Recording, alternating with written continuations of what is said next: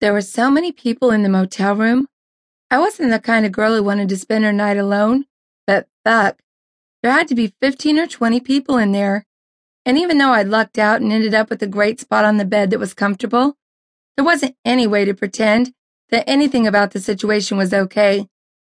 My friend Bernice Wakefield had invited me to the party, but then she hadn't showed up.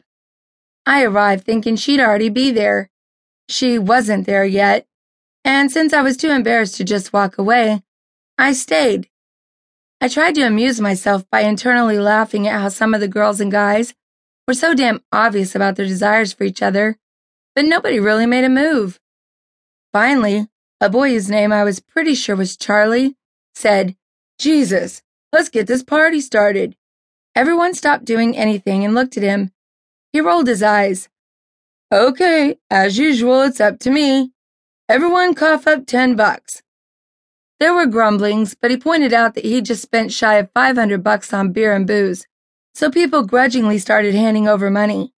I didn't plan to stay, but I'd had a drink, and I didn't want to call attention to myself, so I passed a 10 spot over as well. When he had it all, he counted it quickly, then said, "Okay, I have $210. I'll give it to whichever two girls want to make out in front of all of us."